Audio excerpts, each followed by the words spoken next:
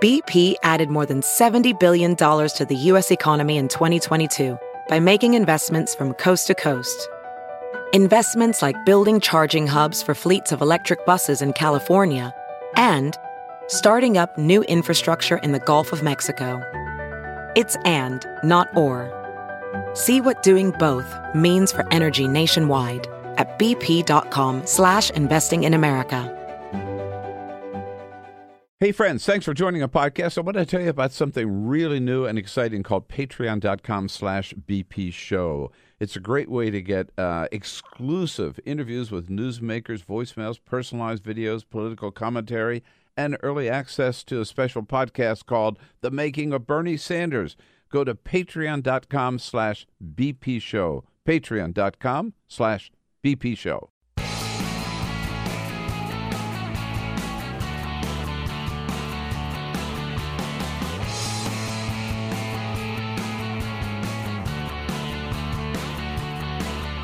Giving you everything you need to fight the Trump administration.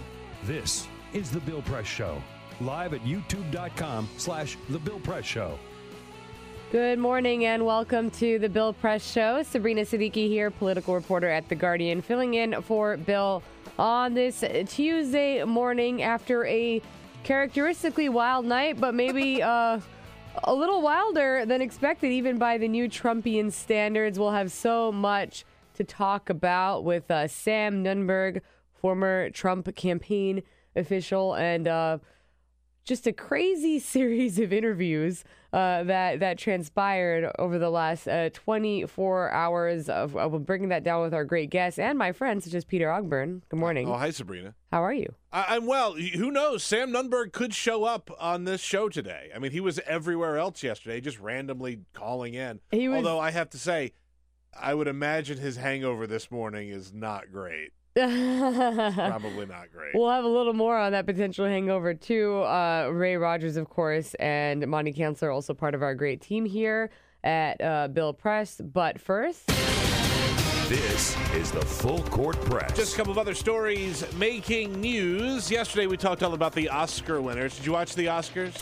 You know, I didn't. The Academy Awards, Sabrina. Oh, man, it's okay. I avoided it, and it's on my DVR, but let the spoilers begin. So you didn't watch it. I won't spoil anything. Okay. I'm just saying, if you didn't watch it, you were not alone. Okay. They actually released the numbers of how many people watched the Oscars on Sunday night. Here's the thing. Not a lot of people. I mean, let me put it this way. It's still a lot of people, right? But it was an all-time low for Oscars. It dropped 20% from last year, where they had 26.5 million viewers. Last Sunday night, they only had 19%. So, I will say I haven't seen all of the movies or many of them, but I think I've just been underwhelmed in general. I think that's fair. This was just like a weird year, I think. Yeah.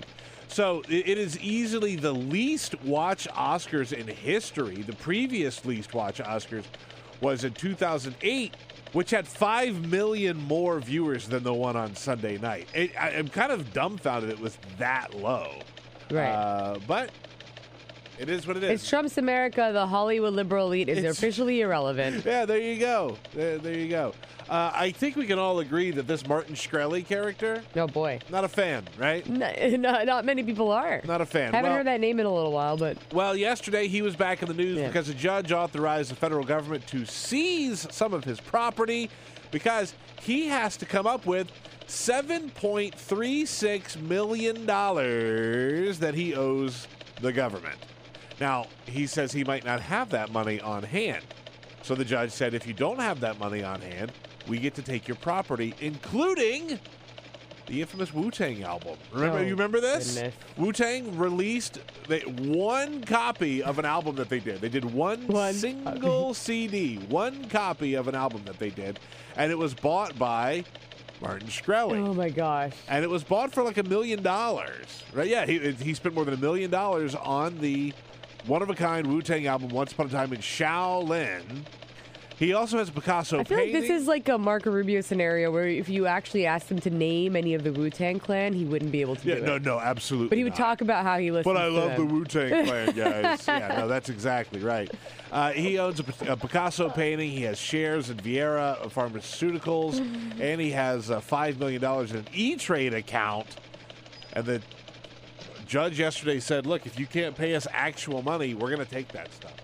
Frankly, look, this guy is like once-in-a-generation villain, right? So I'm glad to see he's finally getting some comeuppance. I'm glad it finally caught up with him. Maybe, finally, the Wu-Tang album will see the light of day, Sabrina. We may. I would love to listen to it. Will Trump authorize its release? Will Trump authorize its release? First the Democratic memo, then the Wu-Tang album. Perhaps. Perhaps.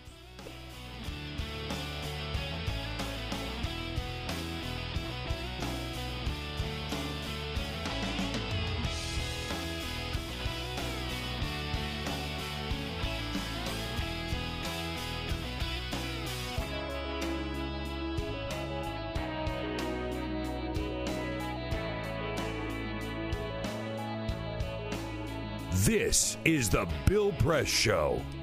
All right. We have more, as usual, to break down with Russia. That's the name of the game, but a little bit unusual compared with some of the other revelations that we have encountered over this tumultuous year plus of the Trump administration.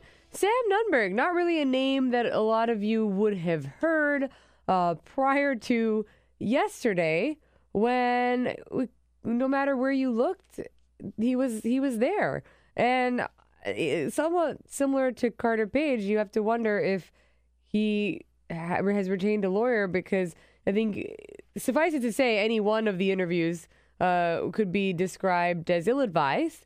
Sam Nunberg, who departed the Trump campaign fairly early on, decided to take to the airwaves to discuss his refusal to cooperate with Special Counsel Robert Mueller and his investigation into Russian interference in the U.S. election, as well as potential collusion between the Trump campaign in Moscow and obstruction of justice by the president, and was defiant in saying that he has no reason to have to sit down and talk to the top federal investigator on one of the biggest inquiries of our time. Why don't we take a listen to what he had to say to Katie Tur on MSNBC? I'm not going to cooperate. Why do I have to spend 80 hours going over my emails? I don't know why I have to spend. Why should I have to talk do to that? investigators about this foreign adversary of the U.S. that meddled in the election to benefit the campaign with which I was briefly associated. If I want to clear my name and not incriminate myself, I guess maybe I should talk to them, but that just seems like a waste of my time. Okay, so next time you or your loved ones get charged with a crime and they say, well, you're going to have to stand trial for this, you say, why would I have to spend this 80 hours going through this stuff with you? Why should I have to do that? Why should he? And that's not all. By the way, I didn't mean to interrupt, but Right. For those of you who aren't familiar with Sam Nunberg, the greatest Sam Nunberg story ever came out of the David Bossie, Corey Lewandowski book, where they said Trump would go to McDonald's, and one time they went to McDonald's, and Sam Nunberg had a special request order. He got like his burger with whatever extra cheese or whatever it was, right? One of those. And because he asked for a special order and it was taking longer, they just left him at the McDonald's. That's amazing. Trump and his team just got in the car and left his ass at McDonald's. That's who Sam Nunberg is. That is who Sam Nunberg is. Look, he was obviously someone who was not an integral figure in the campaign in terms of its duration. But here's what we know about Robert Mueller. He is conducting a very thorough investigation. We have already seen at least 4 indictments of Trump campaign officials. That includes Paul Manafort, the former campaign chairman, and his deputy Rick Gates. Includes George Papadopoulos, former foreign policy advisor, who was the reason why the FBI started looking into Russian interference in the first place, because he bragged about how Moscow had dirt on Hillary Clinton. And Michael Flynn, of course, the ousted national security advisor in the early days of the Trump administration, but the totality of people who were affiliated with this campaign would reasonably be relevant to just looking into who knew what, when did they know it, who had contact with the Russians, who didn't, who heard maybe something about contacts that had occurred between some of the campaign officials and the Russians, their emails, their call logs, their text messages. Any investigator would be seizing all of that evidence. And it could be that Sam Nunberg is not part of any of these conversations, but as Peter said, if your family member is charged with a crime, reasonable to, have to call forth all witnesses associated with that person to say, hey, look, we're just trying to get to the bottom of what happened. Any information you may have may shed light on something that we either have a tip on or do not yet know. Now, Sam Nunberg decided that this wasn't enough to sit there and talk to Katie Tur about why he's not going to cooperate with Robert Mueller, even if he may be held in contempt of court. But then he went on to talk to Jake Tapper and then to Aaron Burnett. Why don't we just have a little bit of a smattering? Let's just go through some of it. Let's just have a smattering of what he had to say. Yeah, here's where he was talking to Jake Tapper about why he's not going to cooperate. This is a little bit of a longer clip, but this is what happens when you let a guy like this just sort of ramble. Why are you refusing to cooperate with this subpoena? Because it's absolutely ridiculous what they requested from me. They requested, first of all, they sent me a subpoena where they asked me after November 1 of 2015, did I communicate with Carter Page, Corey Lewandowski? I mean, I despise Corey. Why would I communicate with him? Hope Hicks, who was having an affair with Corey, and I would communicate? I should give them every email from November 1 of 2015 to perpetuity with Steve Bannon and Roger Stone? Why? Why do I have to give that to the government? Well, I mean, because it's a special prosecutor and he's requesting information, well, and what would you say if it was a Democrat? Same thing. Yeah, ask a stupid question, get a stupid answer, right? Like he asked a dumb question. Why would I cooperate with a special counsel? Well, because he's a special counsel. Because he's a special counsel. I mean, because there is an investigation and you were affiliated with this campaign. And as I said, look, it could be that Sam Nunberg has nothing to do with anything. But first of all, just because you hate Corey Lewandowski doesn't mean you didn't communicate with him. Well, so it doesn't mean you were not CC'd on emails that also included Corey Lewandowski and other people who are not, again, they're not, these people have not all been implicated in wrongdoing, but it goes back to actually, let me just, because I feel like sometimes we get caught up in like the who's who and like what all the like insider baseball.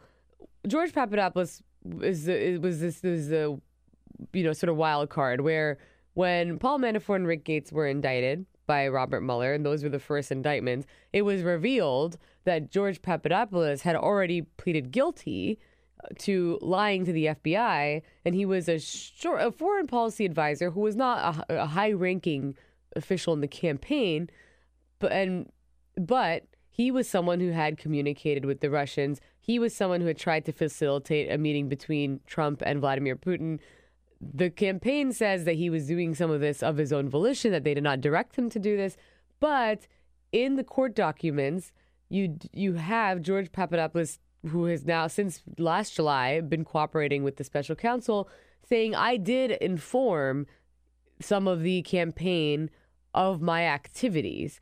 And that included people like Steve Bannon and Jeff Sessions, who were CC'd on some of these emails, or some of their staffers were CC'd on some of these emails. And so because Sam Nunberg is suggesting there's this massive burden for him to turn over these emails, it is not because there is a suggestion that he was there emailing with Russians himself, but sometimes maybe someone else was, and he may have been part of that email chain. I mean, it's a very actually straightforward 101. Yeah. And I wanted to kind of break it down that way because I think sometimes it's hard for people to understand, well, how many people are they going to talk to? There's obviously hundreds of people, thousands who are involved in a campaign. But this is I think where the special counsel's team is coming from in part. Let me ask you a question, because you have higher journalistic ethics than I do. That's for sure. But We have that on tape. at what point? Because it was wild yesterday. It was wild. It was around like 2 p.m. ish Eastern time that he went on with Katie Tur. Maybe a little bit earlier than that, but 2 p.m. It started around then, yeah, and it just sort of spiraled into all these different media appearances. He went everywhere. Everywhere. Everywhere. Yeah. And at what point would you have to say, okay, this guy's not really saying anything. He's just got an axe to grind. Because every appearance that he did that I saw, he took a lot of shots at Corey Lewandowski. He defended Roger Stone, who he said was his mentor and like one of his good friends. And we'll get back to that too. We'll get into that. But he unhinged is a way that I would describe him. I mean, he had absolutely he didn't hold back at all. And at one point, I was wondering to myself, why is he like this? Why is he doing this? It's like Carter Page, right? Like Chris Hayes once asked him, "You're either completely innocent of all of the crimes that are being surrounding you, or you are the dumbest man alive." He's like, you're either reckless or like, or and I hope it's like and it's the same not going to get you in trouble. So I would say this. I would say that at some point you're thinking this person is unhinged, off on a tirade. And do we keep calling him back to say more of the same? My reason for thinking that it was appropriate and journalistically interesting in this case is because, well, one, this is more on him. Now, if he is not consulting with his lawyer, if he doesn't even have a lawyer, and he's By the way, he says he does. He says he has a lawyer. If he is not listening to the counsel of his lawyer, or he has a terrible lawyer who doesn't see why this is all, extremely reckless, to borrow words from Chris Hayes, that's on him. I think the special counsel's team is happy to see him sitting there with these series of interviews because it gives them some insight. They have sat down with him in the past. They have, also, to be clear, he has sat down with the special counsel and his team, and now he's been subpoenaed before a grand jury. And frankly, that within of itself is important. Special counsel's team would not subpoena someone before a grand jury just to sit and have a casual conversation. It means that there was something that he said when he spoke with investigators that gave them reason to call him back. And so that's important. It's not like they're just, hey, come back. We want to have a chat. We really enjoyed that the multiple hours that we spoke with you earlier. He may have said something that was a new lead, or he may have said something contradictory to what they've heard from others. But one more thing before the other reason why I think it was journalistically interesting is because the more he said in some of these interviews, the more he contradicted himself. And so there's an opportunity for follow-up by other people who are then sitting down with him to say, okay, hold on. Because you told Katie Tur this, right? Which contradicts what you said previously. So let's talk about that for a second. Try and reconcile what you said to her versus what you said in the past. Then he may be contradicting himself yet again, and then it leads to other questions, notably, which hasn't gotten as much coverage as just the insanity of it all. Him saying that Trump knew about that infamous meeting at Trump Tower in advance, the one where Paul Manafort and Donald Trump Jr. and Jared Kushner sat down with big news. With the Russian lawyer Natalia Veselnitskaya. That whole meeting was set up on the pretense of the Russians offering the Trump campaign, specifically Donald Trump Jr., dirt on Hillary Clinton, and they told Donald Trump Jr. that there was an effort by the Russian government to aid their father's campaign, and he said, and I quote, "If it's what you say, I love it." Because he's an idiot and didn't realize that one day those emails may come out. Also, you're not supposed to actually collude with the foreign adversary. That was basically like intent to collude. So in any case, by the way, that's kind of like an interesting thing that came out of it. Right now, I don't know. I mean, I got lost track of some of these, but if I was to say one of the later interviewers, I would say, hold on. Yeah. You said 2 hours ago that Trump knew about this meeting in advance. give us more, because that is a stunning revelation and wildly contradictory to what the White House has said this entire time. He actually, I just want to play this one clip. Trump may have very well done something during the election with the Russians. If he did that, you know what? It's inexcusable. That's news. Yeah. That's news. And he also went on and he said that Carter Page colluded with the Russians. Like, he was naming names and saying what they did. And there was another point where he said, slightly differently to what you just played, oh yeah, they may have something on Trump, meaning the special counsel. Now, look, if the special counsel's team is watching that, they're thinking, okay, what does he think we have? Because it means there's something potentially to be had, right? So then that invites other questions. If you're an investigator, you would go back to that interview and you would say, you said we might have something. What do you think it is that we have? Now, he might be, if he was someone who's smart and was sitting in front of the special counsel's team, he would probably say, no, I don't know. I don't know that there is anything to be had. I was just answering in the hypothetical that there's an investigation. Maybe you guys have something. But, that invites a follow-up, which is there something you think that we might have, like that there's reason for us to have had? So, look, there's so much, I think, that there is to parse from these interviews. And I would just say that, is he going to be back tomorrow or today? Maybe, maybe not. But I think that he's someone who certainly offered some very, very stunning insights into the dynamics within the campaign and how these people see the investigation, where they're moving increasingly to distance themselves from it. But also, I think, being incentivized to come forth and provide information because they're realizing quickly, and I think that was also the subtext of this entire Nuremberg day of fun, that there's the subtext is also, it's probably better for all his defiance to actually go forth and cooperate, because that way you can at least save yourself. And lo and behold, by the end of the night, he said he will cooperate. It was kind of fascinating to watch the whole thing play out, right? Mm-hmm. Because for whatever reason it was, and Erin Burnett said she smelled alcohol on his breath. We have to play. He might have been on a bender, right? For all I know, right? He could have just totally been. I mean, I can't imagine the hangover he might have this morning. But she even said to him, "I'm not going to cooperate." Oh, wait, no. Here's the other clip where I played the wrong. Well, that we should always play that too. Yeah. Well, she asked him, or she says straight up, she smells alcohol on his breath. Talking to you, I have smelled alcohol on your breath. Well, I have not had a drink. You haven't had a drink, so that's not true. No. So I just, because it is the talk out there, again, I know it's awkward, let me just give you the questions. Well, you can categorically answer them. No, you haven't had a drink today? My answer is no. I have not. Anything else? No. No. No. Besides my meds. Oh.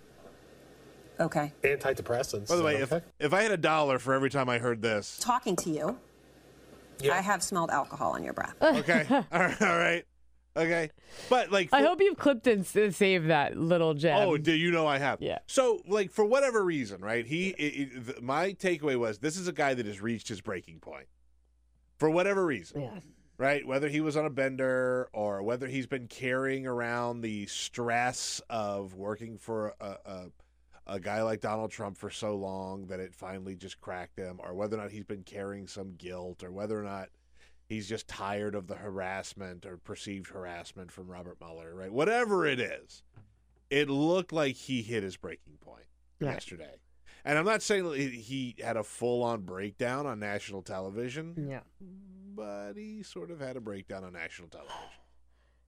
Yes, and look, I think ultimately, this is something unlike anything we've seen before, and that's been the common denominator here. Everyone is trying to figure out By the way, how many times have you said that in the last year?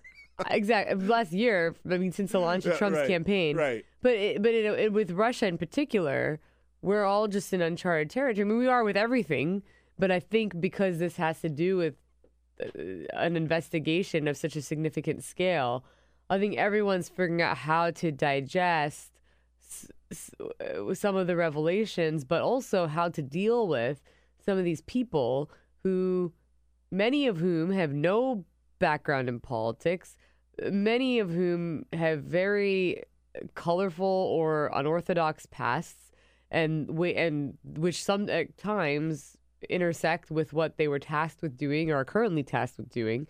And so it's just, there's so much to navigate. And I think with someone like Sam Nunberg, you very much saw people trying to decipher what to do with him. I mean, and it goes back to the idea of some of these people may not have been high-ranking officials of the campaign, but they were there, and something there had happened with respect to Russia that, again, we still don't know the extent to which there was collusion and who was involved, but it's something that cannot be ignored by the media. And so anytime you have your hands on someone who is even periphery to it, I think there's an interest in just getting a feel for who knew what and when. Obviously, at some point when someone is going off the rails and you don't know what to do, that goes back to the umpteenth time where we say, what is happening? I mean, we've never seen anything like it. But there'll be plenty more to break down on the Russia front. I do think, of course, some of the salacious things he was saying about other people in the campaign, Hope Hicks and Corey Lewandowski, making derogatory comments about Sarah Sanders, the White House press secretary. I mean, that's all unnecessary. Yeah, that's all just gossip. And that's gossip, and that's not, there's nothing, I think, that's journalistically of interest. I mean, it's more of interest for gossip blogs and in the rumor mills. But I also think, I mean, if it does shed light on anything, even those very off-color remarks that he made, I think it does show you that this was, not just a highly dysfunctional campaign, which we already knew, but that there was a lot of bitterness and there was a lot of animosity, and that is distinctive for any campaign or any White House. But it's especially indicative of like how Trump does things. And that's what I was going to say. And it's especially indicative of how Trump does things and the tone that is set from the top. If the boss speaks in that way or behaves in that way or is petty, then it enables the people below him to be very much the same. But also, what it does is it paves the way for no real sense of loyalty. And I think that's why the special counsel's team has also been able to turn some witnesses, not just because he has other, charges against them like money laundering and tax evasion, for which is just a kind of classic way of getting someone to cooperate with an unrelated investigation as well. I've found all this, so I could charge you with 10 counts of this unless you want to come forth and strike a plea deal. But also, there's not really a lot of incentive for some of these people to be loyal to one another. And so because there is all of this like lingering bitterness and pettiness, and so what has been kind of remarkable about that is they're very much inclined to say, well, screw you, I'm taking this guy down. He says he didn't know anything about this. I know otherwise, and I'm going to go and I'm going to tell the FBI. So I just have to point out that Donald Trump has not tweeted yet this morning. You think something's wrong? Well, I don't know. I mean, I was anticipating a couple of rage tweets this morning about the Nunberg stuff, but I don't know. I would imagine he's got something to say about it. A witch hunt.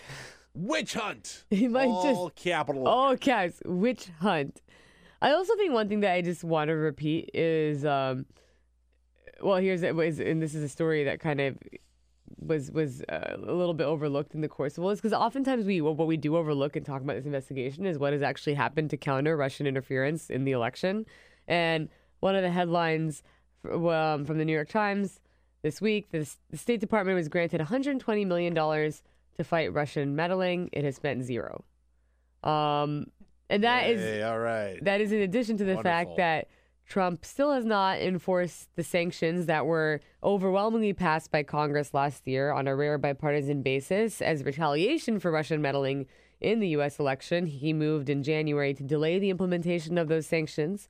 And last week, the NSA chief, Mike Rogers, testified before Congress that he has not been granted the authority from Trump to disrupt Russian cyber attacks at the source, and those attacks being designed to interfere with democracy here in the U.S. Potentially, this November's midterm elections. By the way, while we're talking about that, one of the other stories that got completely swallowed up yesterday is this New Yorker story on the second dossier by Christopher Steele, the man who did the first dossier. And among many different things in there was that Mitt Romney was going to be Secretary of State, but it was blocked by Russia.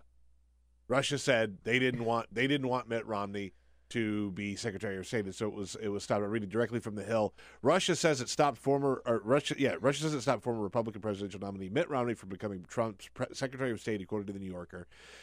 In a report about Christopher Steele, the magazine says former British spy authored a separate dossier with a senior Russian official as its source.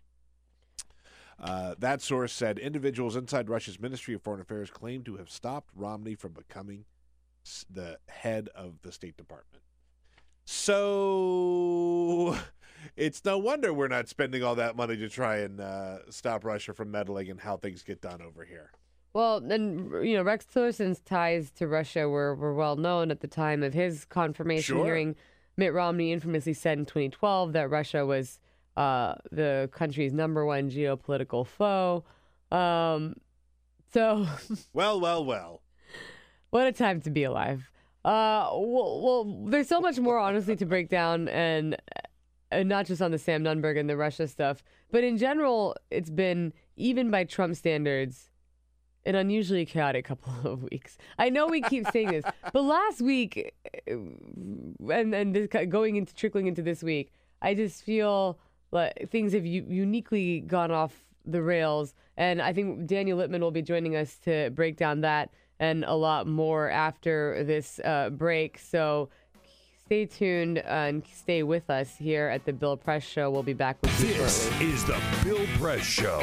Welcome back to the Bill Press Show. Sabrina Siddiqui here, political reporter at The Guardian, filling in for Bill this morning. And joining us now in studio is Daniel Littman, political reporter and co-author of Playbook, which obviously many of us read and gets us going in the morning with all of the latest from Washington and beyond. Daniel, good morning. Thanks for having me. Yes, we're happy to have you here on yet another chaotic moment in the Trump administration. And I was saying before the break that last week in some ways seemed uniquely chaotic, even though we seem to say that every week, because we're dealing with, the fallout from Jared Kushner losing his security clearance. Hope Hicks is resigning. She decides to resign from the White House. And then Trump comes out, seemingly out of nowhere, and announces a 25% tariff on steel imports and a 10% tariff on aluminum imports, which sent the stock market into a downward spiral, kicked off fears of a potential trade war. This was a decision that bitterly divided the White House, where you had, some of his economic advisors like Gary Cohn saying, don't do this. Then other people like Wilbur Ross, who incidentally has some ties to the U.S. steel industry, being more supportive. But Funny how that works, prompting backlash from Republicans on Capitol Hill. So tell us a little bit about how this has played out and whether or not Republican opposition may thwart the president from enforcing this plan. So I think Trump doesn't want to be seen as backing down from one of his signature policies. And he, remember, he's been talking about tariffs and trade wars for years. And so for the last couple of decades, has been suspicious of foreign trade. He always says, we're losing, $500 billion to China, when he's referring to the trade deficit, when actually a large trade deficit can indicate that you have a lot of trade going, both ways. And so it's good for the economy for a robust world, trading system to be happening. And so, but the backlash has been amazing to watch. You had Paul Ryan's press team sending out emails about how the stock market was going down. And this is their, fellow Republican leader in the White House. And they see this as they could hurt them in the midterms if the economy takes a hit. Then voters would blame Trump and in turn Republicans who weren't able to stop it. So we'll probably see the tariffs getting measured down, but they're not going to go away completely. You talk about some of the backlash from Republicans. I know we have Senator Jeff Flake, a pretty frequent Trump critic, and others, though, who spoke out. Why don't we take a listen to what they had to say? Nobody ever wins trade wars. Trade wars are only lost by all involved. By the way, that was in direct response to something that Trump had tweeted, because he went on Twitter and said, quote, "Trade wars are good and easy to win." John Kennedy from Louisiana also weighed in on it. I would suggest that before everybody gets all lubed up, that we wait and see the president's actual directive and his reasoning for it. Yeah, he did say that. And also Richard Shelby from Alabama. And by the way, Jeff Flake, who you mentioned, was like is a sort of a constant critic of Donald Trump. John Kennedy and Richard Shelby are not. Close allies. Yeah, Richard Shelby weighed in on it as well. Once we get into the tariff business, somebody else is going to get in it. So we got to figure it out. And also, by the way, the NBC News has a report about sort of how this all came to be, that Donald Trump sort of outwardly decided, I want to have a trade war. I would like a trade war. So this was not like just some gaffe or a misunderstanding of what he was getting into. He just sort of wanted to enter into this. And I think he saw it as a way to shift the conversation from, the Jared Kushner business and, be seen as getting a win for his voters in places like Pennsylvania and Ohio. But what he doesn't realize is that, millions of Americans use products with steel and aluminum, and they would be hurt by higher prices. And then producers of things like bourbon in Kentucky and orange juice in Florida, they are, other countries are going to hit those products with tariffs if this trade war continues. Yes, and, there are a lot of American manufacturers who actually do rely on steel imports. Now, obviously, there are some here in the U.S. who would benefit from this, but I think that in some ways, as you said, this is what he campaigned on. A much more protectionist worldview, where he dubbed it America First, and railed against NAFTA and free trade in general. I'm curious, though, because you have Republicans pushing back, but the president had also pulled out of the Trans-Pacific Partnership, the landmark 12-nation trade pact that was negotiated under Obama. And Paul Ryan was a big supporter of it, and they sort of just shrugged their shoulders and said, it's his administration now. I mean, does this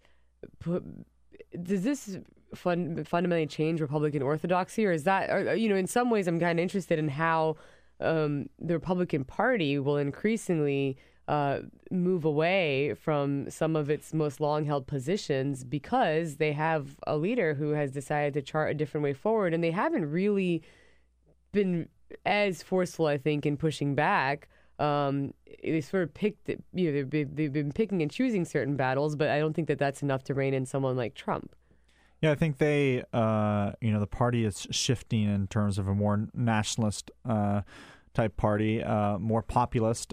This is not the country club rich Republicans party, because those people are, they like even open borders sometimes, because, if you have housekeepers, you want to make sure that there's enough people that are taking care of your household and you want labor costs down. And so when you have lots of immigrants getting let into the country, then that does that for lower wage jobs. And I think the Wall Street Journal, they will continue to be a voice of free trade orthodoxy.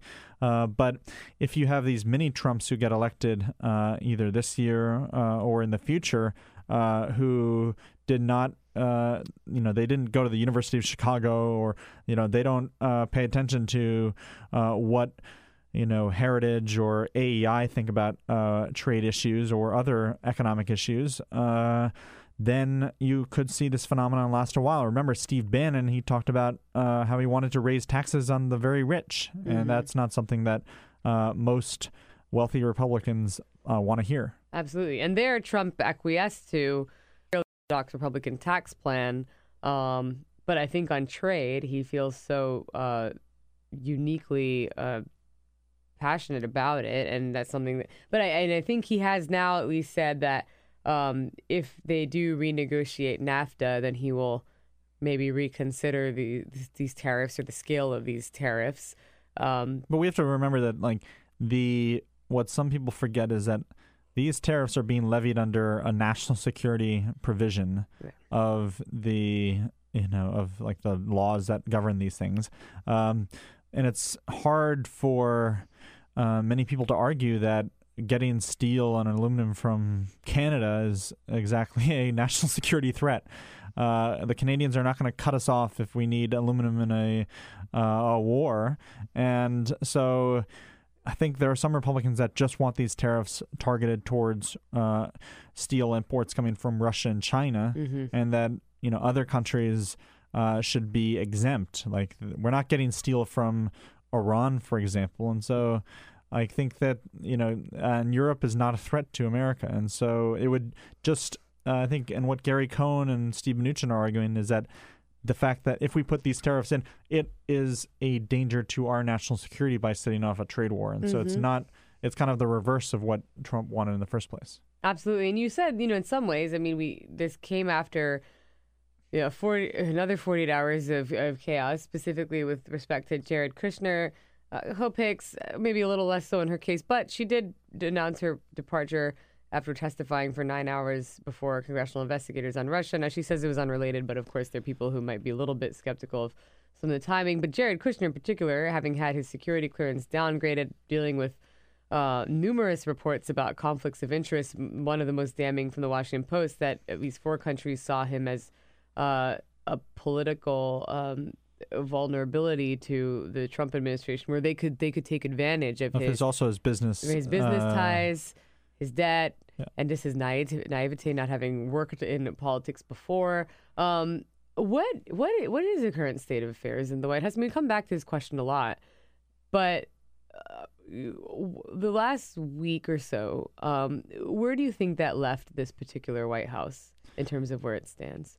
Yeah, I think people feel like the president is isolated, that he is losing people like Hope, he was close to, and Rob Porter, who he relied on, and then General Kelly relied on, and Kelly seems to be in a weaker position than he used to be.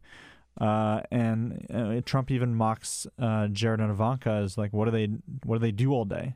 What have they accomplished? And so I think the morale is pretty low in the Trump White House, and people feel like it will just get worse. Eventually with the midterms, if it all goes well for Democrats, that will be a body blow, because then it will be much harder to get things done in the administration, and then all eyes go to 2020. So, how long can Jared Kushner sustain his role, do you think? I think he can stay there as long as he wants. Like, he's not. He has said that, or people close to him say that his work has not been interfered too much by the lack of security clearance. He can still hold meetings. You don't rely on tons of secret intel when you are trying to reform the government, or you're meeting with the Israeli and Palestinian leaders. I think it was, but the Palestinians won't meet with America anymore after we announced that we're moving the embassy to Jerusalem, which Trump might visit. Right, and Trump having hosted the Israeli Prime Minister Bibi Netanyahu, obviously with AIPAC this week, the Middle East peace process once again under the microscope. As you mentioned, Trump made the decision to move the embassy, also recognized Jerusalem as the capital of Israel. The decisions that were met with a fair amount of controversy. Can you talk a little bit about how the Middle East peace process has been, I think, what have been the ramifications of Trump's decisions, and what are the longer term implications of the way in which he has so closely aligned himself with Netanyahu? I think he talked with Netanyahu yesterday about how the relationship between U.S. and Israel has never been better, and that they're very close allies. But we should remember a couple of years ago, Trump said he wanted to be a neutral arbiter in the region to help move along the peace process.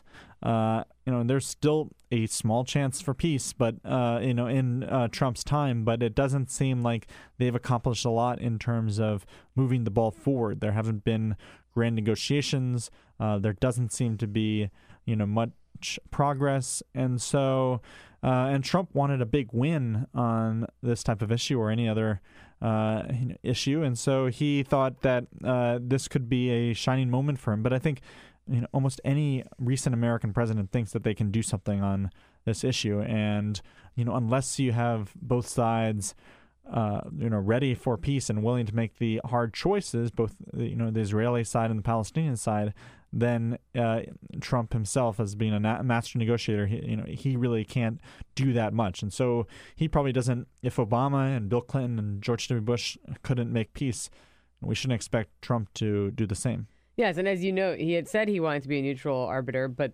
the Palestinians do not believe this administration is operating in good faith. And so there are many who have argued that his the pair of decisions he made with respect to Jerusalem and the embassy have undermined the peace process and contributed to what is already a very volatile situation in the Middle East.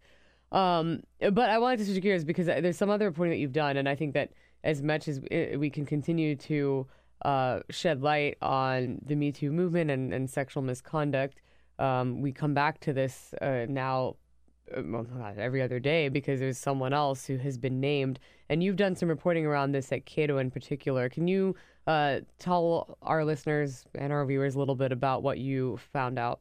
Sure. So my colleague Maggie Severns and I, we've done a couple stories looking at harassment at the libertarian think tank Cato, which is very well known in this town. They have a lot of events. They have a lot of experts. Millions of dollars in funding, and we found that their former their co-founder and their president emeritus, their longtime leader, he harassed a number of female employees, and yet he was still paid more than $400,000 in the last 5 years every year after he left Cato, and that there was a number of settlements. And so just last week we had the second iteration of our story where it was kind of an unusual thing in that one of their board members, a guy named Preston Marshall, who is heir to a huge Koch brothers minority shareholding. His mother owns worth more than $16 billion. And so Preston was on track to gain $8 billion in inheritance. We found that Preston was accused of domestic violence and arrested by the Houston police for beating his wife. And so that's something that no one had reported yet. But he still remains on the Cato board at the time when the libertarian movement is grappling, and a lot of other movements are grappling with sexual harassment. And how has Cato responded to your reporting? So they said that they're suspending him from all board activities, but he remains on the board, and that if he is found guilty, then he'll be expected to leave the board, and if not, then they will look at do a tough review about things. But they haven't had a mandatory sexual harassment training since 2012, and a lot of organizations, they say, these trainings are mandatory, and yet they're held like every 5 or 10 years when there's new employees who cycle through and never had one of those trainings. In fact, it was only toward the end of last year, in the post-Harvey Weinstein era, as we now call it, that Congress reinstated mandatory sexual harassment training, or instated it in the first place. It was not actually something that was required of all lawmakers and all staff, although there was a lot of discussion and debate over reforming the process for reporting sexual harassment on Capitol Hill, which seems to have been somewhat forgotten. Has there been any movement in that regard? I think there's been, some stuff behind the scenes. What I thought it was interesting, I don't know if you saw the story, it was from Vox yesterday about how a lot of congressional interns, these, young 20-somethings, they are required to sign NDAs with when they do an internship on the Hill. And when you sign an NDA, you think to yourself, what can I say about if something bad happens to me, if I'm harassed, and you usually think to yourself, like, that's very odd. These kids are just sorting the mail and answering the phone. Like, why would they need to sign an NDA? And so that feels like a step backwards. With the moment that we're in, right? When we talk about the Me Too movement and things that are being done, like that feels like a step. Is this a new thing, or is this something that was? I think it's a long-standing. Okay, it's not a. Okay. But still, I think those types of things should be looked at, and shouldn't there be an exception for when you get harassed? I think, but some people worry, whether the Me Too movement has gone too far, and that it's implicating people. Who are unfairly targeted. We saw Ryan Lizza, and there's a staff writer from the New Yorker who was fired after an allegation about that. But CNN investigated that, and they've kept him as a contributor. And he find today from Vanity Fair that he is actually doing freelance pieces for Rolling Stone, and which checked into Ryan and found that nothing bad happened. And so sometimes there's people who get swept up in it that might not deserve that. Right, it's a very complex issue to when you're trying to deal with the spectrum, and then also making sure that there is still due process.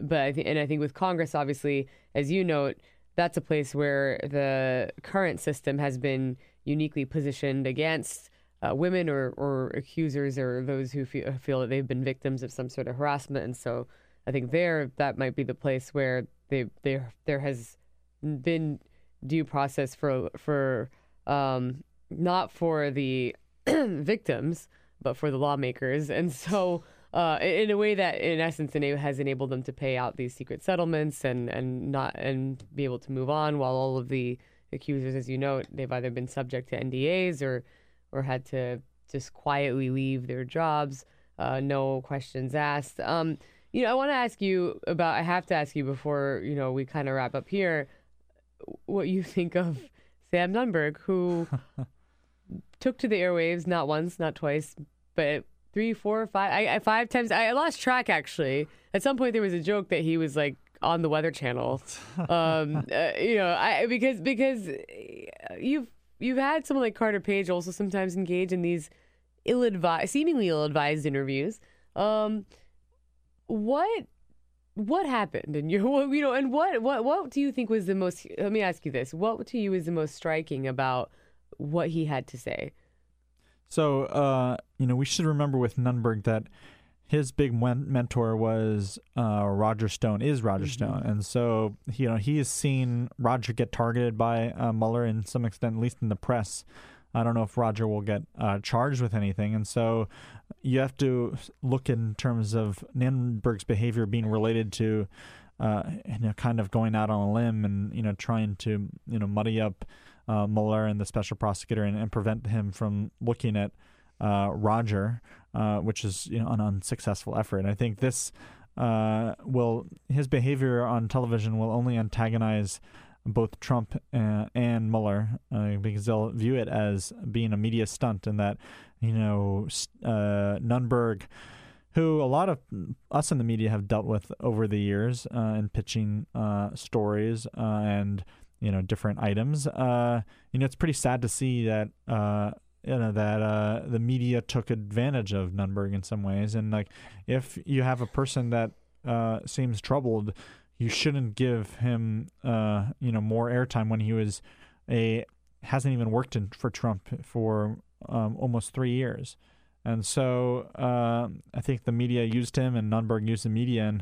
And Stone's quote was, all press is good press. And I think Nunberg took that a little too far yesterday.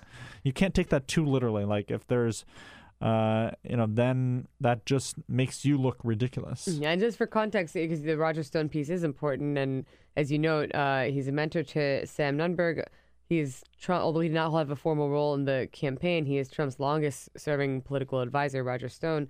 And he's been hard to pin down on, his conversations or contacts with the Russians, but WikiLeaks. But he is someone who has met and has had contacts with Julian Assange, the co-founder of WikiLeaks, which was the vehicle that was used to publish the hacked emails of John Podesta from the Clinton campaign and the DNC. So one would suspect that the special counsel is interested in what Sam Nunberg may have known about Roger Stone's contacts with WikiLeaks and in turn what Trump may have known because of their longstanding relationship. So what do you think is going to be, I'm going to ask you because you're the guy, you've given your role in Playbook. What do you think is going to be the story that really drives this week? I know you can never really say, but what should we look out for this week in particular? No, I think the continuing Republican pushback on these tariffs, like that's going to, because this is a economy-wide issue, it's not just a thing that's affecting the steel industry. And so, I'd keep my eye on that in terms of, does Trump reverse himself and how does he explain that? And, whether he, who wins, does Kerry Cohn leave the White House if he loses his battle on this? Or does he stay and look chastened and weaker than before this war? Yeah, Gary Cohn, also someone who was very seriously considering leaving the White House in the aftermath of Trump's remarks on Charlottesville. He is, of course, the head of the National Economic Council under Trump. Who's in and who's out, you never really know, I think. And what would Gary Cohn do after? Would he go back to, you can't imagine him going back to Goldman Sachs. He might go to a private equity firm or hedge fund, which would probably be a better workplace than the Trump White House in terms of sanity. I do think the collective whiplash seems to be one of the characteristics of those who have worked both on the campaign and the White House. Even Anthony Scaramucci was on their way of saying the morale is at an all-time low. When the mooch has had enough, you know that there's trouble in the waters. Daniel Lippman, thank you so much for joining us this morning. Thanks for having me. Don't forget to follow him on Twitter at @DLippman and read his work at Politico. We'll be back after this break. Stay tuned. This is the Bill Press Show. Hey, everybody, this is Bill Press. Thanks for listening to the Bill Press and Friends podcast. And now, do yourself a favor. If you haven't already done so, subscribe to the show on iTunes. Here's what you do. Just search for the Bill Press Show. Then you can take us with you and listen in anywhere you go. And you'll get new shows from us as soon as they're posted. And one more thing. If you really enjoy Bill Press and Friends, please help us grow by telling a friend, writing a review, and giving us a rating on iTunes. It's so great to have you on board. Many thanks.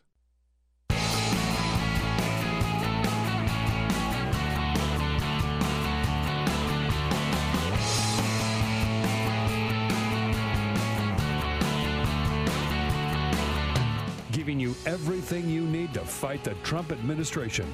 This is The Bill Press Show. Live at youtube.com/The Bill Press Show.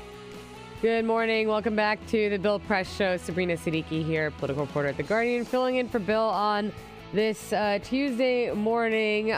More chaos. Russia, I often like to say. Potential trade war. More resignations from the White House. Just a casual day in Trump's America.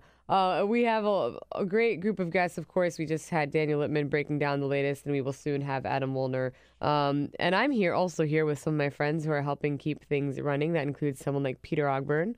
Hi there. Hi there. And Ray Rogers and Monty Kanzler as well, making sure that I don't fall off the rails. You would never. I would never.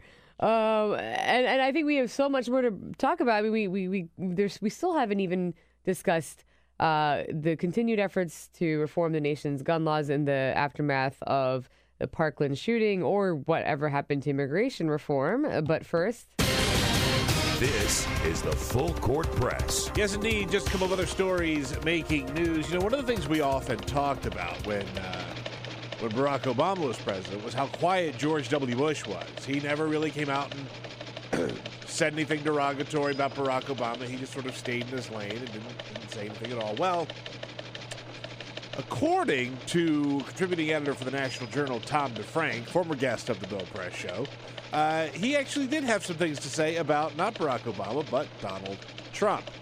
He said that, according to Tom DeFrank, George Bush said, quote, "Without chiming in on the Trump critics, Bush is often heard to remark, unable to stifle his trademark smirk, quote, sort of makes me look pretty good, doesn't it?"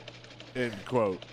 And that's all that W will say. Yeah, but like as he watches the Trump fiasco unfold, sort of makes me look pretty good. Infamously, while watching after sitting there and witnessing Trump's inauguration, reportedly turned to people and said, "That was some weird shit." That was some weird ass. Yeah, that was some weird ass. Yes. And none of the Bushes went to the Republican convention. Right. Jeb Bush didn't go. W didn't go. So like HW didn't go. They realized that Donald Trump is. Well, he also disparaged their family in very, very stark terms. Exactly. How about some good news? Homicides are down in Chicago. Remember when Donald Trump took office, he sort of talked about how he was going to send in the military to Chicago, which never happened. And thankfully, it looks like it won't have to happen because homicides are down by about 25% when you compare them to 2016 and 2017. It was the worst violence that the city had seen in about 2 decades, according to the data that was kept by the Chicago Tribune. The number of people shot in 2018 is down 30% from the last 2 years. But as with homicides, shootings continue to outpace victims from 2012, 2013, and 2014. But it's good news. We'll take that. We'll take the good news. Right. One final story. This will be the last Oscar story that I do for the season. We were going to move on. But you know about the EGOT, right? You know about the EGOT? Emmy, Grammy, Oscar, Tony. Tony, right. So there have been a couple of people who have won EGOTs in their career. But as of Sunday night, there is only one person who has gone for the double EGOT. Robert Lopez. He won an Oscar on Sunday night for the best original song from the song "Remember Me" from the movie Coco, the animated movie. Yep. Did you see that? I heard it's great. I haven't seen it. It's not for me. I didn't see it. I shouldn't say it's not for me. It doesn't appeal to me. He is the only person in the world to have ever gotten a double EGOT. There are currently 12 individuals who have won at least one EGOT. Mel Brooks, Rita Moreno, Whoopi Goldberg is one of them. But Lopez, this is a guy who co-created the Book of Mormon and Avenue Q. He's won at least 2 of each, which is astounding. It's sort of like impossible to get one EGOT. He's got 2. Yeah. Figure that out, Sabrina. Where's my EGOT? You can, you got a lot of life ahead of you. You got a lot of, you can make it happen. I believe in you. Maybe this show will be the starting point.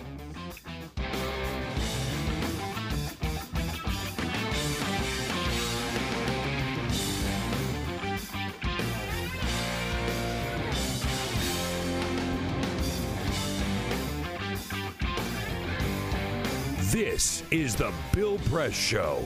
Welcome back. Lots more to break down in yet another wildly chaotic week here in Trump world. We obviously have been talking a lot about Russia, a lot about Sam Nunberg. I think switching gears a little bit, of course, would be pertinent to talk about gun laws and the extent to which your president is going to be able to broker a deal that has eluded many of his predecessors. Certainly, I think on one of the most politically contentious issues before Washington, we've had this conversation time and again as to what is actually feasible when it comes to gun control. If it didn't happen after Sandy Hook, is there any reason to believe it would happen now? That's something that we could discuss along with a lot more with Adam Woolner, who is a reporter for the National Journal, and here with us now. Good morning. Good morning. How are you? Good. How are you? Not too bad. Not too bad. Not too bad. I'm almost after a crazy news day yesterday, a day with which like all of us are asking ourselves, when was the last time we had a news day that crazy? But like we've asked ourselves that probably 300 times in the last year. Exactly. I was going to say, just another day in the life, right? Yeah, right. I know, another day in the life. I know we have talked a lot about Nunberg, but I do still want to ask you because it's just so striking. It is. What was your impression of yesterday's event? Well, so it was funny. So I was actually not at my desk or by a TV or a computer as this was going down yesterday. I was actually in the back of a cab, so I was just like following things on my Twitter feed on my phone, and it was just like, I was just refreshing constantly every 10 seconds, and these new, it was something, it was like 1 minute he was on CNN, the next minute he was on MSNBC. Yeah. You just like couldn't keep up with what he was saying. It was I mean, just as a cable news moment, I can't like think of anything that's come anywhere close to that. What to you was the most informative thing that he said? Well, so one thing that I'm still trying to wrap my head around is, obviously he did this whole spiel where he was saying, I'm not going to cooperate with Mueller. I'm going to rip up the subpoena. I'm going to do all this. But then he tells the AP at the end of the day, oh, by the way, I think I'm probably going to end up cooperating anyway. So I don't know if he just putting on a show this whole time, or did he kind of realize by the end of the day, after he had been asking people literally on air for legal advice, whether it was the hosts or any other panelists they had, maybe he came to his senses and realized, you know what, it's probably best for me to cooperate with this whole thing. That to me was the wildest part, is he would say, what do you think I should do? Right. Yeah, what do you think I should do? Various cable news anchors. Right. What do you think I should do? Yeah. Well, and then Katie Turner's like, well, you could be held in contempt of court. Yeah. Right. That's why with those first couple interviews where he was just phoning in to the anchors, there was part of me that was thinking maybe he doesn't realize this is on air. Maybe he thinks he's just like chatting with a reporter over the phone. But yeah, that was it was so insane, and especially not to be able to watch it in person, just seeing it like unfold on Twitter. I think it made it even more difficult to keep up with. Yeah, it's the way we live now. But we discussed it a lot, and so I think I almost wanted to kind of switch gears because there's so many other stories that have, as usual, been overshadowed by the fact that we're dealing with constant chaos. And there are a number of issues facing Congress that are almost being overlooked, maybe to their pleasure, great pleasure, because we can't seem to focus on any one thing. I know one thing that you've kind of done some analysis of is this rewriting of Dodd-Frank. I think that's one of the issues that Mitch McConnell has said is going to be a priority for the Republicans who control both chambers. So in the nation's capital, can you talk to us a little bit, especially because I know financial reform is a very important issue to the listeners here, what to expect? Yeah, so it's interesting, especially with immigration now has kind of taken a back seat, even as we've passed the president's original deadline of March 5th. Looks like they're just going to end up probably doing something with the spending bill later on this month. Gun control, as usual, tough to find a path forward on that. Maybe there'll be something on background checks. Who knows? So it's kind of cleared the Senate floor this week for this Dodd-Frank rewrite, and something that I don't think a lot of people have heard about much recently. Something that was passed in 2010 in the wake of the 2008 financial crisis. But essentially, it would it's not a total gutting of that law, but it would rewrite certain portions of that.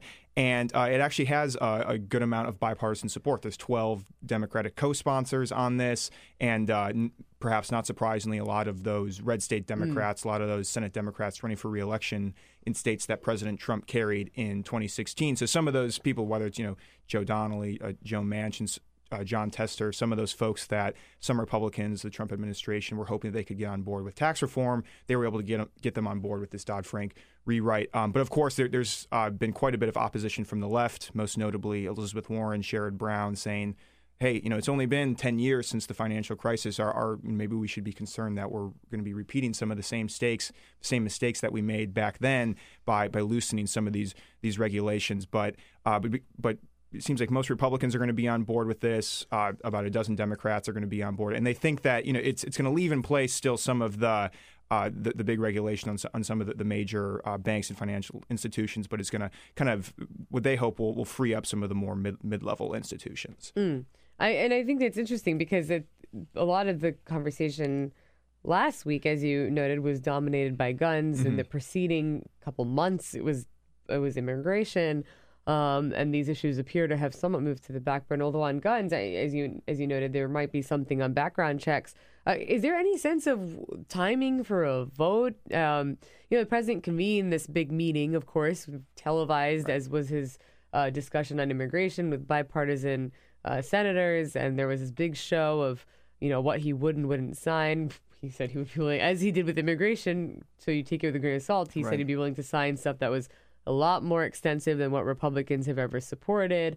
But then it seems to have come to somewhat of a halt. Right. Well, I think part of the problem for Republican leaders right now is they don't know exactly where the president stands, so they don't want to move forward with anything too comprehensive or too controversial until they get an exact sense of where he stands. Because, as you mentioned, it seems to change every day, and depending on the audience that he has. One day he has Democratic senators that he's sitting with, and he seems to be agreeing with everything they're saying. But then he's meeting with the NRA officials or Republicans behind closed doors. They come out of those meetings saying, "Oh no, he's actually with us on this." Nothing has been scheduled yet in terms of a vote. I think at the bare minimum, something could be done in terms of strengthening the current background check system. That bill that John Cornyn, Republican from Texas, and Chris Murphy, the Democrat from Connecticut, have introduced. That's something that the NRA seems to be comfortable with. It's something the president himself seems to be comfortable with. But anything beyond that, whether it's actually expanding the background check system, which is what Pat Toomey and Joe Manchin want to do, and all the way to raising the age limit on certain weapons or an all a total assault weapons ban. I doubt we'll see any movement on that. But I think at the very least, you could see something happen on background checks. Right. And that bill that you mentioned, Fix Nix, you correctly point out, does not impose new background checks. Right. It does not close the loopholes for private sales, family transfers, and gun shows. It tries to bolster reporting into the existing background check system, putting more onus on both state officials and others to provide more accurate reporting.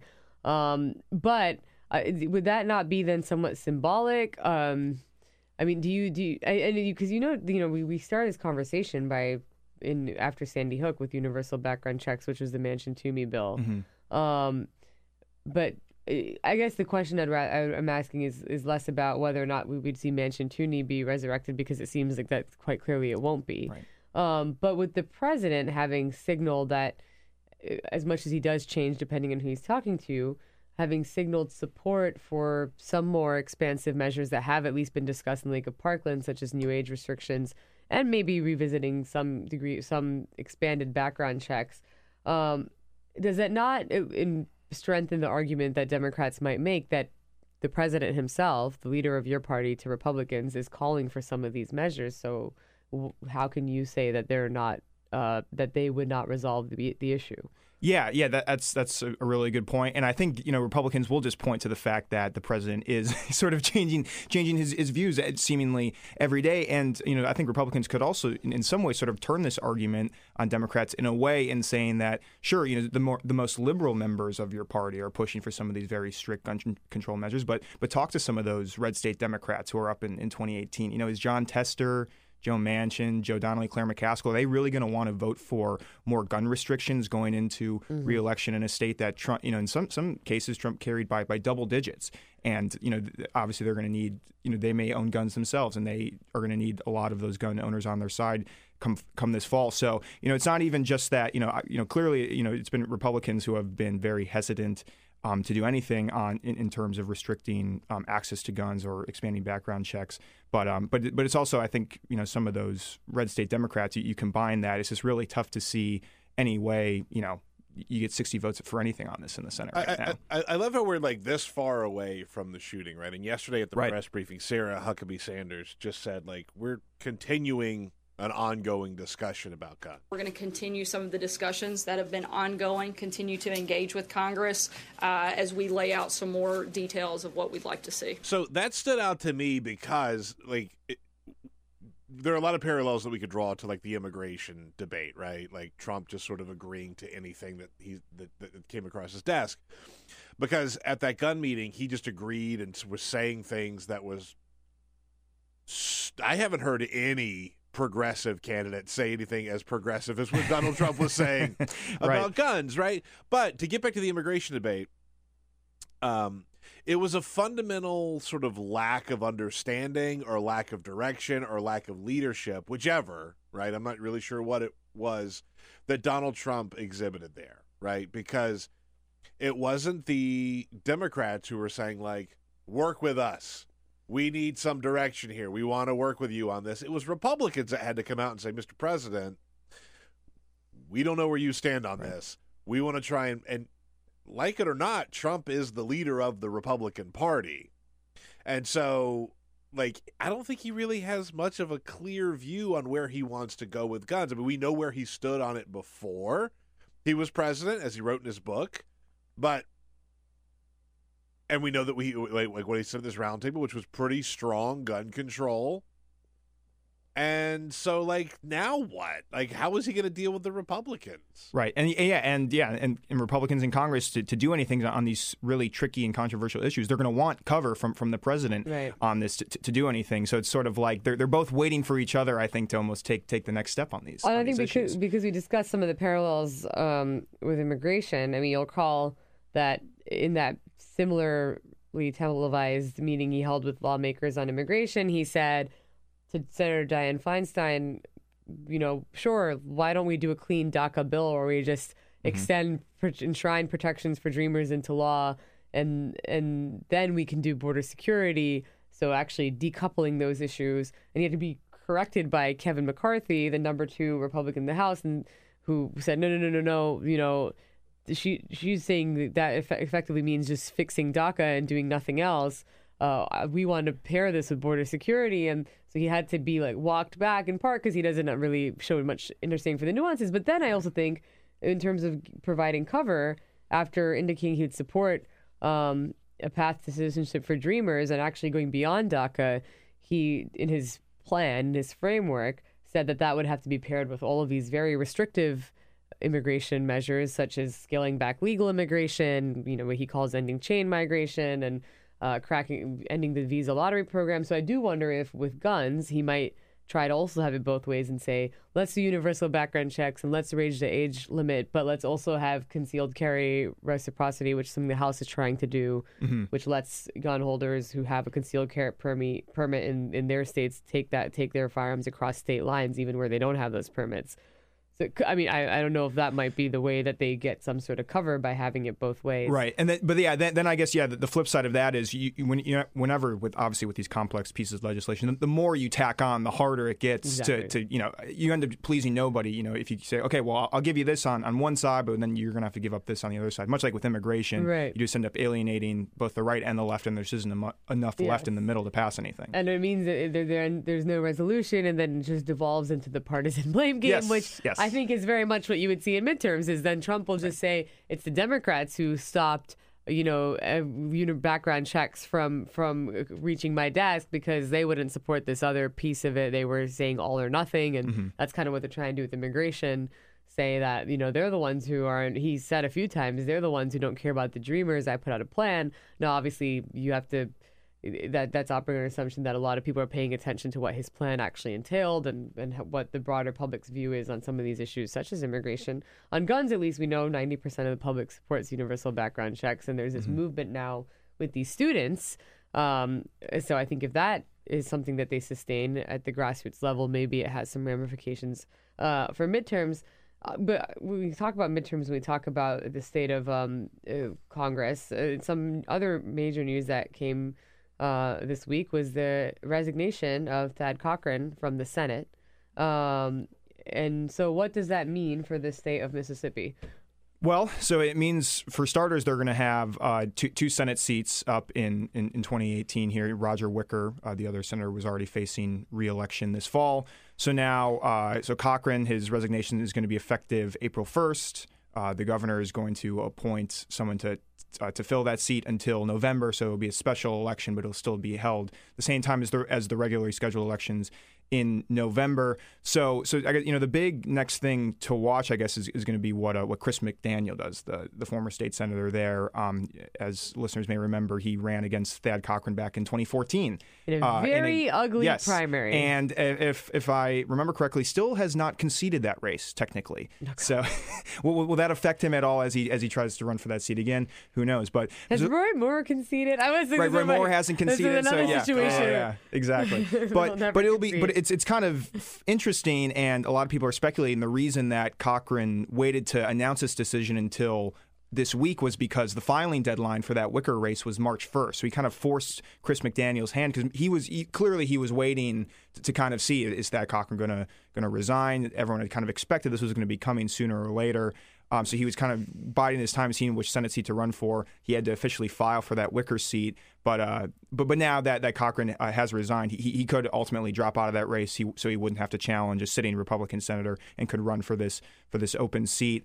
But with Mississippi too, people, after Doug Jones's big victory in Alabama, I mean, Mississippi technically slightly less Republican than Alabama, so it's not, especially if someone like Chris McDaniel is the nominee, it's not totally out of the question that Democrats could make some noise there. Yes, and Thad Cochran, of course, at 80 years of age, he had longstanding health issues, and so, as you know, this was expected, and he had increasingly begun to miss votes due to his ailments, not been able to be in Washington.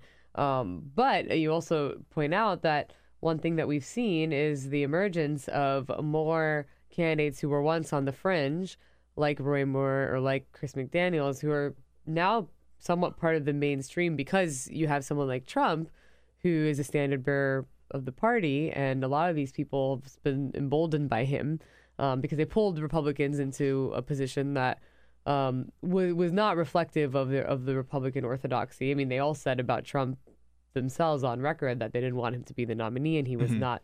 He did not speak on behalf of the Republican Party. He is now officially the spokesman of the Republican Party. How many more of these contested primaries are we seeing? And have you? Steve Bannon has sort of fallen from grace, but there was that lingering civil war where you had Bannon, who initially was trying to orchestrate this takeover of what he called still the establishment that prevails in Washington.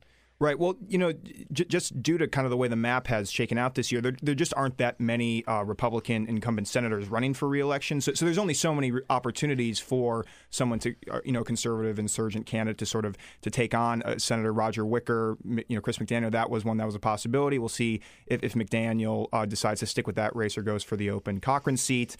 You have John Barrasso in Wyoming, someone that a couple of conservative candidates have taken a look at challenging him. Nothing's really formed there, but there are a lot of these open primaries, of course, to take on so many of these Democratic senators that are running for re-election. So and Steve Bannon, as you mentioned, endorsed a lot of these candidates last fall. Now he's sort of out of the picture, so it's unclear exactly what role he'll play. I think of example for a primary in Wisconsin where you have two main candidates there. You have Kevin Nicholson, sort of this outsider, has never run for office before. Steve Bannon endorsed him. He's running against a longtime state senator there, and they're both trying to take on Tammy Baldwin. At the time, it looked like it was a big get for someone like Nicholson to get that Bannon endorsement. Now, I don't know if that's going to backfire on him, how much he's going to play that up. But you're definitely going to. Whether or not Bannon is involved or not, you're still going to see in a number of these primaries a similar divide we've seen in recent cycles. You have having one of these more establishment-friendly candidates against someone who's more on the insurgent side of things. Yes, and you never know. I mean, you mentioned the state of Wisconsin. Scott Walker's approval ratings, oddly enough, split in the state of Wisconsin. Yeah, as always. Same as always. Yeah, believe it or not. But it's always a fascinating state to watch. Where as you know, this, if anything, has come in this period of Trump is the unexpected. And so I was curious what you have seen as some of the emerging issues that really you think will define the midterms. Oftentimes, it is a reflection of an incumbent president, but not necessarily a referendum on the president alone. But that's what Democrats appear to want the election to be. Is that going to be sufficient? And what are some of the issues that increasingly appear to be on the minds of voters as they think about heading toward the polls? Yeah, certainly, President Trump is going to be playing an outsized role in these midterms, and Democrats are certainly going to make sure of that fact, given, particularly in states where his approval rating is underwater. Especially in these midterms, it's a lot about just what the national environment looks like, and especially in a president's first term, as we well know historically, the party that's in power doesn't do so hot in the midterms. In terms of issues, I think it's going to depend. Sort of race to race. Certainly, Republicans are going to try and run on their tax bill, I think, as much as popular. It's sort of increasingly getting more popular, and it's, still, especially for the incumbents, it's the one main legislative achievement they can point to. And as for the Democrats, it will be interesting to see what they choose to champion outside of just saying, well, we're not President Trump, we're going to oppose President Trump. You take a look, for example, the primaries in Texas tonight, and there's been a lot of attention paid to the race in the 7th district, where the DCCC kind of intervened in a multi-candidate Democratic primary because they were worried that one of the candidates was too liberal. She's endorsing single-payer health care. She's far to the left on a lot of these issues, maybe running as more of a Bernie Sanders style candidate rather than maybe Hillary Clinton, just for a 2016 parallel. But I think that's what's going to be. The Democratic primary is going to be just as, if not more, interesting to watch than the Republican ones coming up here. Are candidates going to decide in a district like Texas 7 that is going to be hotly contested by both parties in the fall, one that Hillary Clinton barely carried, but there's a Republican congressman sitting there? Do they decide to nominate a candidate who is pretty far to the left and is going to run on liberal issues like single payer health care, banning assault weapons, or do they just try and go with somebody a little more middle of the road who isn't going to be necessarily a favorite of the liberal activists, but could really has a good chance to put some of these competitive seats in play and ultimately flip the House in 2018 for the Democrats? It is interesting because there is still this struggle between the wings within the Democratic Party, as you know, and it's not that they are necessarily as divided on some of these core issues as Republicans, where, on something like immigration, you have such a disparate view among Republicans with respect to, people who see anything as amnesty versus people who want to the benefits of immigration for the economy and want to try and have some sort of resolution on Dreamers and undocumented immigrants. For Democrats, sometimes we're talking about the difference between $11 and a $15 minimum wage, and as you know, okay, we have Obamacare. Where do we go from here on healthcare, United Single Payer? What is the litmus test for Democrats here on healthcare? I think it's really going to vary, district to district, race to race. Just depending on, just kind of the makeup of how evenly split that district is from a partisan standpoint, and just sort of who turns out in these primaries. It is interesting because, if you look ahead to the next election cycle, for instance, 2020, all of these Democrats who are sort of positioning themselves to maybe run for president, they're all staking out a pretty far a position to the left on healthcare, right? It seems like almost, you have to probably be in favor of at least some sort of Medicare for all if you're going to run for president in 2020. So it'll be interesting to see if that dynamic also plays out in the midterms. And clearly there are a lot more Democrats today than even a couple of years ago that are willing to advocate for that. And going back to Wisconsin, I thought it was interesting that, Tammy Baldwin, she's going to have a very competitive reelection race, but she was the only Trump state Democrat to endorse Bernie Sanders' Medicare for All bill that he introduced a few months back. So I think it really is going to just vary candidate to candidate, race to race. But ultimately, I do think more and more Democrats are going to stake out a position further to the left on healthcare than they have in recent cycles. Yeah, in some ways, that's Trump himself was seen as somewhat of a populist candidate in some ways, except not having necessarily put any policy proposals behind the rhetoric when he was talking about appealing to working class Americans and trying to close the wage gap. He didn't necessarily have any economic agenda that he had put out in the course of the campaign beyond making America great again. But I think in some ways maybe there's a recognition that there are more and more Americans who don't necessarily see some of these proposals as quote unquote socialism, but they actually see this as the way that this country should, or the direction in which this country should move, as opposed to the current system that's been in place that just isn't working for a significant faction of Americans. But Adam, thank you so much for coming in. I know that there's no shortage of issues to talk about, and you've breezed through everything from Russia to retirements to guns to immigration. So you're a good sport. We enjoy having you here. You should follow him on Twitter at Adam Molnar and read his work, of course, at the National Journal. We'll be taking a break, but stay with us, and we'll be back shortly. Follow us on Twitter at BP Show. This is The Bill Press Show. Welcome back to The Bill Press Show.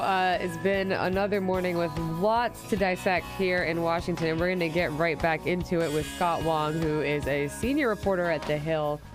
Good morning, Scott. Thank you so much for being here. Oh, thanks for having me, Sabrina. Yeah, I'm happy to be here. I haven't seen you in, we were just noting since you had, we still have two little ones, but one of them is already like 2 years, like a toddler now. They're running around the house. They're very active girls. Very active girls. Not active is Congress. I think we could say. What a segue. Well, I know. You're a professional, Very Sabrina. professional. It's not my first rodeo here. But because you're someone who covers a lot of the action on the Hill, or inaction in some cases, and You've been covering a host of issues, and as well as some of the dynamics within among both parties and leadership there. Last week, all of the talk, or not just last week, the week before, but certainly last week when Congress returned from week-long recess, all eyes were on gun control in the aftermath of the Parkland High School shooting. And what appeared to be more of a moment of reckoning than some of the previous mass shootings produced. And the president convening this meeting with a bipartisan group of senators, talk about background checks, raising the age restrictions for purchasing firearms, some sort of high-capacity magazine limit, maybe. And then what happened? Well, then the political reality hit, right? Mm-hmm. You did see President Trump convene this very interesting meeting, and we love these televised meetings because you could see all the dynamics at play.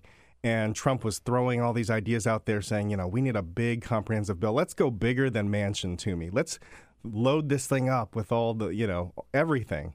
And you could see Dianne Feinstein in the corner sort of rubbing her hands together and really giddy at the prospects that maybe something had changed. And I think to a lot of us, it did sort of feel like something had changed when you had all these students from the Florida high school going out on TV, on social media, advocating their causes, pushing back against the NRA, pushing back against lawmakers, really calling them out.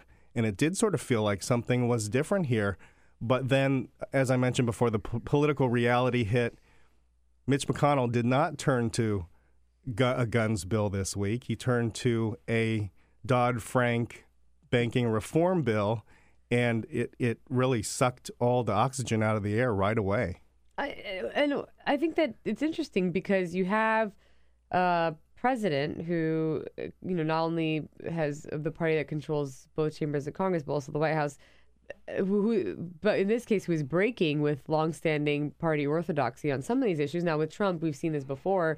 He effectively takes the last position he takes the position of the last person he talked to, and then will shift back toward something that is more appealing to his base. But he did at least he has entertained some of these measures. And so is it that he hasn't put much political capital behind it, that he's not really demanding that there be a bill on his desk? I think people would have expected that there might at least be a debate and maybe a vote, even if it doesn't actually result in any form of legislation. Well, I won't say that Congress will do nothing yet. I don't think we're quite at that stage because there's still a lot of bipartisan talks happening in the Capitol. Just yesterday, Toomey and Chris Coons rolled out another gun proposal having to do with, I think, what do they call it? They call it the lie.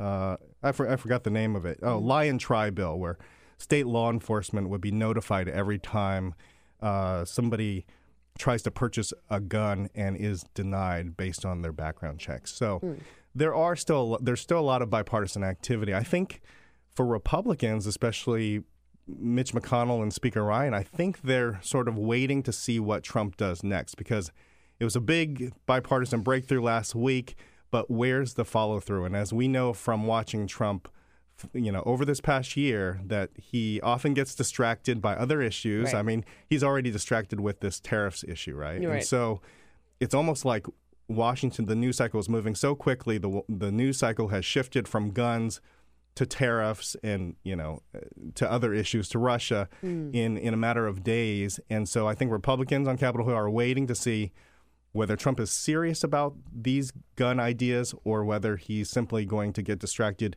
and move on to other things. And I think Republicans will be perfectly happy with that. And that's what happened with immigration in some ways. Now, there was obviously a hard deadline at first of March 5th that Trump himself had imposed for Congress to replace DACA, the Deferred Actions for Childhood Arrivals policy under Obama. He similarly had that big televised meeting soliciting ideas, signaled he'd be open to, proposals that he had previously opposed with respect to pathway to citizenship for Dreamers, then put out a plan that was effectively non-starter with Democrats because it also wanted to scale back legal immigration and the visa lottery program and kind of included a bit of a conservative wish list, but then saying we'll give you, protections for Dreamers, and that's a sort of a negotiating trick. Now, by the way, if I could just interrupt on the DACA stuff really quickly, because Donald Trump did tweet about it this morning. He tweeted. He has a couple of tweets this morning. Total inaction on DACA by Dems. Where are you? A deal can be made. Last night, well, not last night, this was yesterday afternoon. It's March 5th, and the Democrats are nowhere to be found on DACA. Gave them 6 months. They just don't care. Where are they? We're ready to make a deal. And then about 15 minutes ago, Donald Trump tweeted, as we mentioned earlier in the show, the Oscars were Sunday night. Donald Trump tweets, lowest rated Oscars in history, all caps. Problem is, we don't have stars anymore, except your president, parentheses, just kidding, of course. I don't even know anymore if these are parody tweets or real. This is a real tweet. I know it is, but it's so hard. It's a real tweet. And by the way, you can tell that the one about the Oscars was what. Like, there's a whole methodology to figure out whether it was written by Donald Trump himself or by Dan Scavino. The Oscars one looks to be purely Trump, and the thing is, you have to look at the capitalizations. There are weird like he capitalized stars. We don't have stars anymore. Stars is capitalized. The punctuation, there's a problem. There's an exclamation mark outside of the parentheses, which that's classic Donald Trump. And then the capitalization of history. So, right. Just wanted to let you know what he was up to this morning amid all of the other things we have going on. Is this part of executive time? This is executive time. Well, that we have no stars anymore except for him. But this kind of goes back to what I was saying about, part of the tactic by the White House was to put out a framework that they knew would be a non-starter with Democrats, but that enables them to kind of have it both ways and say, hey, we were saying we'll give not just DACA recipients a pathway to citizenship, but go beyond and offer it to, roughly 1 million more people who would have been eligible for the program, but just were not part of it. Yeah. Knowing that now it's just going to be a he said, she said, or where both parties are just going to blame the other for seeking all or nothing. But I was curious because the court, obviously the Supreme Court, has not ruled on DACA, but in essence enabled a lower court order to go in place that prevented the Trump administration from rescinding these protections, and at least in the interim period. So now you have Republicans saying there's no real deadline, there's no real pressure, everything's fine. But first of all, is that really the case? And are you hearing there are a fair amount of Republicans who are sympathetic to Dreamers? I mean, is there no longer any talk about replacing DACA through legislation? Just because you've had a temporary order from the court, that doesn't mean that there's been a solution to DACA in the long term. Well, to your first point, I think there still is a lot of concerns, especially if you are one of those DACA kids. You're very concerned about your future. You're sort of hanging in limbo. You don't know what the future holds. You don't know when, somebody's going to bust through your door and scoop you up and deport you out of the country. You don't feel great about the current situation right now, even though the courts have stepped in and said, these people cannot be deported. This issue is still unresolved. And so, on your second point, I think Republicans feel like, they don't need to act at this point. Again, I won't say that they will do nothing this year because I don't think we absolutely know for sure. But I think you're probably safe to say that this is going to be an issue that continues on through the election, that Republicans probably won't act. It just puts too many of their members in a tough position during an election year. And as you've covered election years in the past, midterms and presidential years, as you march closer and closer to that election day, action on Capitol Hill starts to slow down. And you're really starting to feel that already at the moment, especially on guns and immigration, but also on things like infrastructure. I mean, Trump, at the beginning of the year, Trump rolled out this $1 trillion infrastructure plan. And just last week, John Cornyn said, you know what, I don't know if we have time enough to get to infrastructure this year. Well, the question is, what else are you doing? is Congress doing from now until November, there's 14 weeks we counted of recess weeks where Congress will be back home in the districts, probably campaigning. Yeah. But that sort of shows where the priorities lie. They also jammed through a tax bill within a matter of weeks, so it's not that they necessarily need a lot of time to debate these issues. If it's something that they support, then they seem willing to just work behind the scenes, produce a bill really quickly, have a very, very limited debate, and that way they can, in that case, they wanted to be able to point to some sort of legislative accomplishment. Obviously, they wasted a lot of time trying to repeal and replace Obamacare, spent, the first 6 months of the last year, 7 months almost, trying to do something that I think on some level they knew is not going to be feasible, and they just had to, have that moment of reckoning with their base. But it's not, as you know, if they want to do something, they can. Yes. Yeah, they showed that last year. They can push something through very quickly. There's a divide in the party right now between, I think, conservatives that are clamoring for more action. Mark Meadows does want to do an infrastructure bill. The chairman of the Freedom Caucus. Yeah. And leadership is saying, well, slow down. Sometimes tackling these issues puts a lot of our members in a tough position during an election year. Yes, and when you talk about some of these divisions within the Republican conference, it also comes to the speculation over what leadership might look like after the midterms, even in the near future. I mean, just a month or two ago, Paul Ryan had to again bat down the notion that he was going to step down as Speaker, but there's also been a longstanding view that this is not a job that he enjoys. It's certainly one that he reluctantly took on, and not one that he intends to keep. You've written a little bit about Kevin McCarthy potentially moving up the ranks. That is, of course, the number 2 Republican in the House, who was actually initially was seen as the one who would replace John Boehner. That's right. Although there was a fair amount of scandal behind in that and other issues that barred him from ultimately doing so. So what's changed between then and now? Why do you feel that McCarthy's star might be rising? Well, I talked to a lot of Republicans over the past week who said, what happens in the event that the way things are looking, the House could flip. Everyone believes if the House flipped, Speaker Ryan would be out. He would leave Congress. He wouldn't pull a Nancy Pelosi and try to cling to power. And so he would leave Congress entirely, leave Congress entirely. Oh, yeah, so it wouldn't just be that he would go back to being. I know it's not common for people to just go back to being a rank and file, but. I don't think Ryan loves this job enough. I mean, he's been here for 20 years. Well, just to park on the Paul Ryan part of this for just a second, right? Like, Paul Ryan has what looks to be a fairly tough re-election fight against Iron Stash, right? And believe what you want, right? But some of the polling that's come out of Randy Bryce's campaign shows that he has a considerable edge over Paul Ryan. And Paul Ryan is a guy who, I mean, look, there are a lot of these people that work up on the Hill, but Paul Ryan wants to be president one day. And if they lose the majority, I mean, where does he go from there?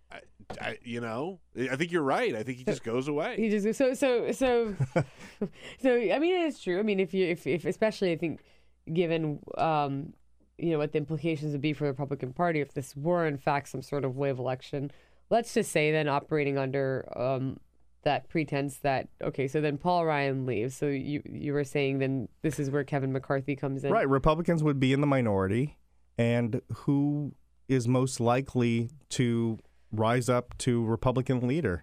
I talked to a lot of Republicans who say it's Kevin McCarthy, even though 3 years ago, 2015, in the wake of the Boehner resignation, Kevin McCarthy tried to go for the speakership.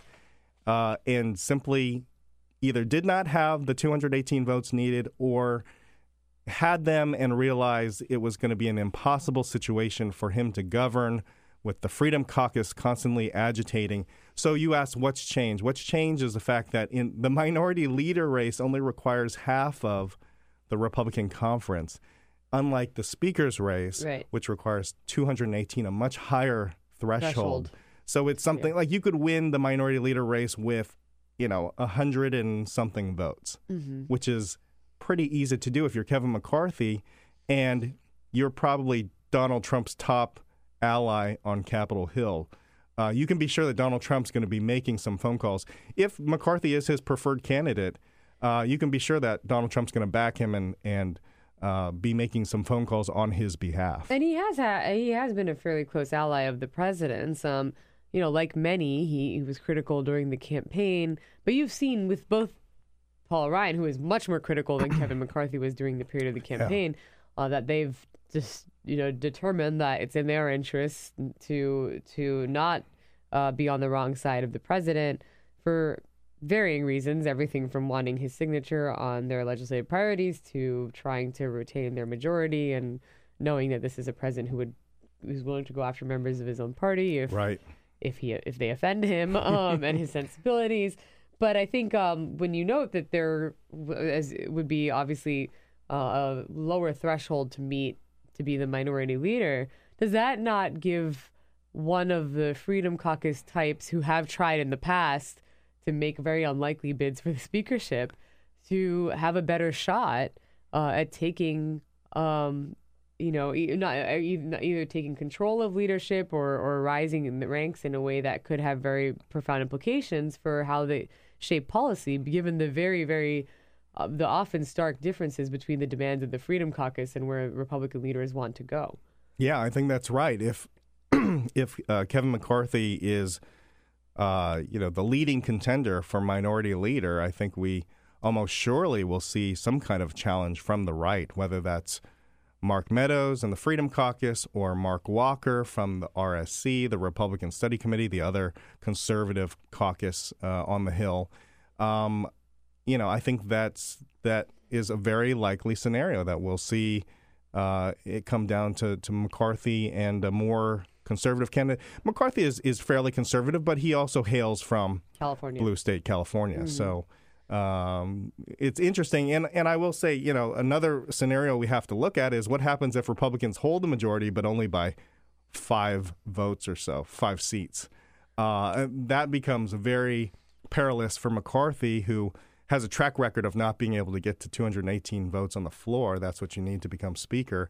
And so what happens then?